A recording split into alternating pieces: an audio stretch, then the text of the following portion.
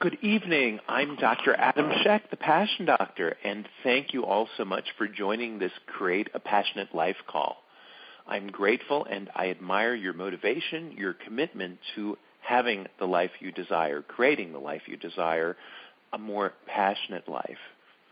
For those who aren't familiar with me and my work, I became known as the Passion Doctor because as a psychologist, I initially built my practice, my counseling practice, working with couples and supporting them in bringing back the passion to their relationships. And they created more connection, more intimacy, more romance, more sexuality. And that seemed to be the focus. Sex is a hot word, a buzzword. And so to me, though, passion is so much more than sexuality. And my work really began to expand as I promoted more of this into supporting my clients and creating more passion in love, in romance, as well as in friendship and in work. Having that passion for who you are, what you do, expressing it. And that passion really comes when your inner life matches your outer life.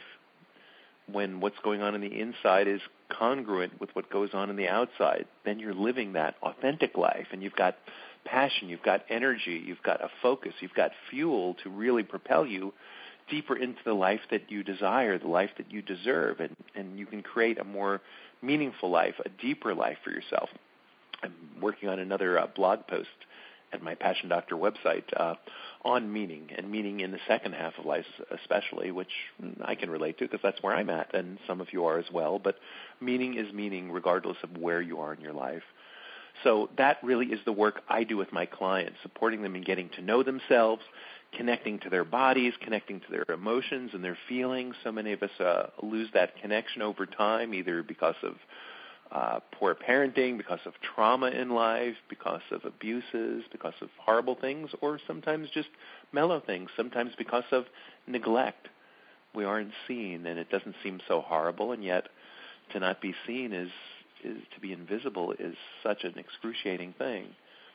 So I work with my clients to get to know themselves, share themselves with others, because that's what I call intimacy, knowing yourself, learning more parts of yourself, and sharing that, whether it's in a romantic relationship or another, whether it's our friendships or the people we work with. But that's the people that we want to build those lifelong connections with. You can learn more about my work at thepassiondoctor.com, doctor spelled out DOCTOR. You can subscribe to my free Passion Doctor newsletter there, download my special reports on relationship, 20 Rituals for Romance, as well as my special report on life purpose, The Secret to Owning Your Mission. I've got a bunch of other freebies there as well, and if you get a sense of myself through these calls, through my writing, through my videos, and you want to find out if you'd like to work with me, if we can be a team to really move you forward in your life, you're also welcome to schedule a complimentary consultation there as well. So today I usually begin these calls, which I love to have be interactive, where you're on the call and asking me things and sharing things. But I start with a little talk on some area, and the one I'm going to talk on today applies to romantic relationships, personal relationships, as well as to business ones. But I'm focusing on romantic relationships, and this was just Valentine's Day, again, an authorized holiday that for the most part that I can tell really disappoints and shatters people. Unfortunate, but true. My business goes way up after Valentine's Day, not complaining, but also not happy that people are disappointed, not from something on the inside, but something from the outside. Anyway, not wanting to rant too much about those hallmark moments. But I do want to speak to the fact that couples are always seeking to connect with each other, and I think that's really the biggest issue in couples work, in coaching or counseling couples, is to get them back into connection. So couples are always making attempts to connect. They're making verbal attempts. They're making nonverbal attempts. And Dr. John Gottman, who is a world-renowned couples researcher, really calls these attempts bids for emotional connection. And a bid can be anything. It can be a question. It can be a look. It can be an affectionate touch. It could be opening the door, literally, opening the door to a car, to a door, but anything that opens the door to connection. And Gottman's research reports that a couple that's happy make as much as 100 bids for connection just over the course of a meal. How we respond to those bids is really a huge key to having a successful relationship. Gottman's research indicates that husbands who eventually were divorced ignored the bids from their wives 82% of the time, compared to 19% for men in stable relationships. Women who later divorced ignored their husbands' bids 50% of the time, while those who remained married only disregarded them 14% of the time. So it's really important, and he's got a lot of solid research in studying healthy couples, which are different than the couples that come to see me who are really in deep pain and anguish and have been living unhealthy, dysfunctional patterns for a long time, for the most part. So 3 possible responses to a bid for connection. The couple can move towards each other, they can move away from each other, or they can move against each other. So, of course, moving toward, that's the positive reaction. That's what we really want, and research shows that over time, couples develop stable, long-lasting relationships if they do this, if they move toward each other. They can access humor, affection, interest in each other during conflict, and really let that be the superordinate goal of that, and not take things as personally. They stay connected. They don't let those temporary negative feelings destroy the relationship. So that's the healthy response, the one we want to promote and practice, moving toward. The next is moving away. And moving away is essentially ignoring or avoiding the bid or acting preoccupied or stonewalling. And a consistent turning away response will lead to defensiveness. And it's really seen in many couples who divorce early in their marriages, the moving away. Moving against, even taking it up a notch. Now these are couples who turn against each other in their bids for connection, and they appear to be more argumentative, more critical, more sarcastic, and this style really leads to the divorce, the majority of divorces, according to Gottman, but not as quickly as those who turn away from bids. It's still attention, it's still interaction, and that seems to be a little more compelling than being totally ignored. So it's really, we get into the habits, and once a couple gets into the habit of rejecting each other's bids for connection, they tend to give up on rebidding or resuming efforts to connect. And in stable marriages, spouses will rebid about 10% of the time. If couples are heading toward divorce, separation, there's rarely any rebidding. So it's really important that couples practice these behaviors. It really metaphorically deposits goodwill into that emotional bank of the relationship, and we can bank those credits and use them for when we have tough times. So bottom line, moving toward is really a strong basis for emotional connection, as well as a tool for sustaining the passion, the romance, and a healthy sex life in your relationship. So that's my thought for the day on bids for attention, moving towards each other. So now I open it up to the listeners, to the audience here. What are your questions? What are your challenges, whether it's in your romantic relationships and personal life, whether it's in your business life, career, getting clarity into what you want to do with your life? How can I support you is my question. And if you type in on your phone 5*, 5 asterisk, it will raise a virtual hand, and I can unmute you, and we can talk a little bit about whatever it is. And we've got plenty of time and opportunity, because we do this call every week. So anyone interested today? I've had many shy people over the last few weeks, and yet some have stepped up and hopefully gotten some good feedback. We record the call, so you can listen to it again as well, and sometimes the information seeks in a little deeper. So anyone interested in talking? Anyone interested in asking a question or making a statement or finding challenges? 5*.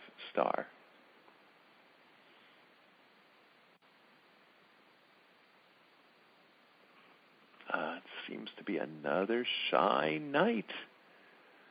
I'm grateful for the regulars. I can tell who calls and keeps calling in, and I don't want them to feel put upon. I hope some of the new callers would get a little courage and call, but apparently not. I will give you a countdown, a 3 countdown before we wrap up then, and hopefully the information I shared about bids for attention will be helpful for people on the recording. But anyone is invited to raise your hand. 5-star. I'm not seeing it. In case your phones are not working. Whoop. I see one here. Let me unmute. Go ahead. Okay. Okay, I'll go. I don't really have a question, but it's maybe a comment, like you said. It's like I tend to like. You still there? Yeah, I'm here. Yep. Okay. I said, I don't know if you heard before. I said I just have a comment. You know, I don't. You know, the part about what you said about shutting down. Maybe I think I'm guilty of that. Like, I mean, I'm not even in a relationship right now, but I'm guilty of any shutting down. Well, maybe it's, I guess, because I was in like a relationship with a narcissist, so that tends to shut me down instantly, which makes it even worse for them. I think like that type of personality just makes them more angry, and I think that happened to me sort of recently, not a relationship, but a working relationship for a nonprofit, and the work was completely free. I mean, it was a friend of mine and I worked like for a whole month on this website, and the guy turned out the one in charge was terrible. Second time I talked to him on the phone, you could tell he was very narcissistic. I mean, so he was ripping it. Why is it like this? Why is it like, I mean, there was just no appreciation or anything. And I just completely shut down, which made it worse. Which he told the other person that I went into, what did he call it? Radio silence. So quickly, I ended up backing out of the project, but so I just didn't want to even deal with it. But I guess that's what I'm guilty of.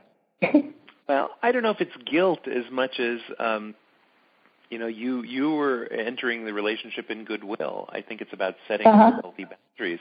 I'm here giving a month of my time to a nonprofit, and I feel like I'm casting pearls before swine, which is probably a dated remark, but I'm old, so I can say it. Yeah. But it's there's that piece about narcissism is, and all of us have some narcissistic wounds of not being seen as children, and the deeper one can create more rigidity in us, and we want to be heard, we want to be seen, and this person had that issue, except they play out in a way that pushes people away, so it's self-perpetuating. So they want to be seen, but their behavior makes sure they're not seen, and they want to be seen even more, so they push even harder, and then it alienates, and then you get triggered from your own issues, which we all have them, and it's like, I'm not here to be abused, so I'm going to button down because, like a turtle, I'm safer in my shell than just hanging out there, taking on more anger, more frustration, more call it abuse. So, you're not guilty of anything. It's just learning a more skillful response in terms of how to set the boundaries. It's like, I'm here for this. I'm available for this. If your tone goes to this, we probably aren't going to talk. If you can't be with courtesy and kindness, we're probably not going to talk. It really, again, goes into John Gottman, who I spoke to before, talks about the 4 horsemen of the apocalypse, which he calls the big destroyers of relationships. And one of them is criticism, when we're critical of our partner. Another is contempt. Contempt is like criticism to the 100th degree, because now it's not just what you're doing is bad, you're bad. And it just, that's the eye rolling. It's the whole piece. There's defensiveness, which gets triggered when we're criticized, which is where you perhaps go on that, as well as stonewalling, when we just shut down, just pretend nothing happened because we have to protect ourselves. So really to just take a breath in those moments, remember who you are. I'm a good person. I'm a kind person. I'm a giving person, giving back to this nonprofit community.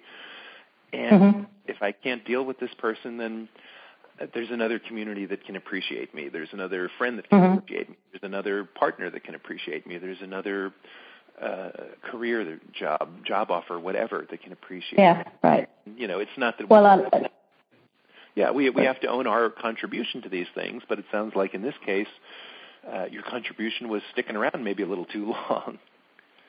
Well, I didn't realize it at the time. I mean, I was sort of warned about this person's personality, and I thought, well, no, I could deal with it. I've dealt with worse, you know.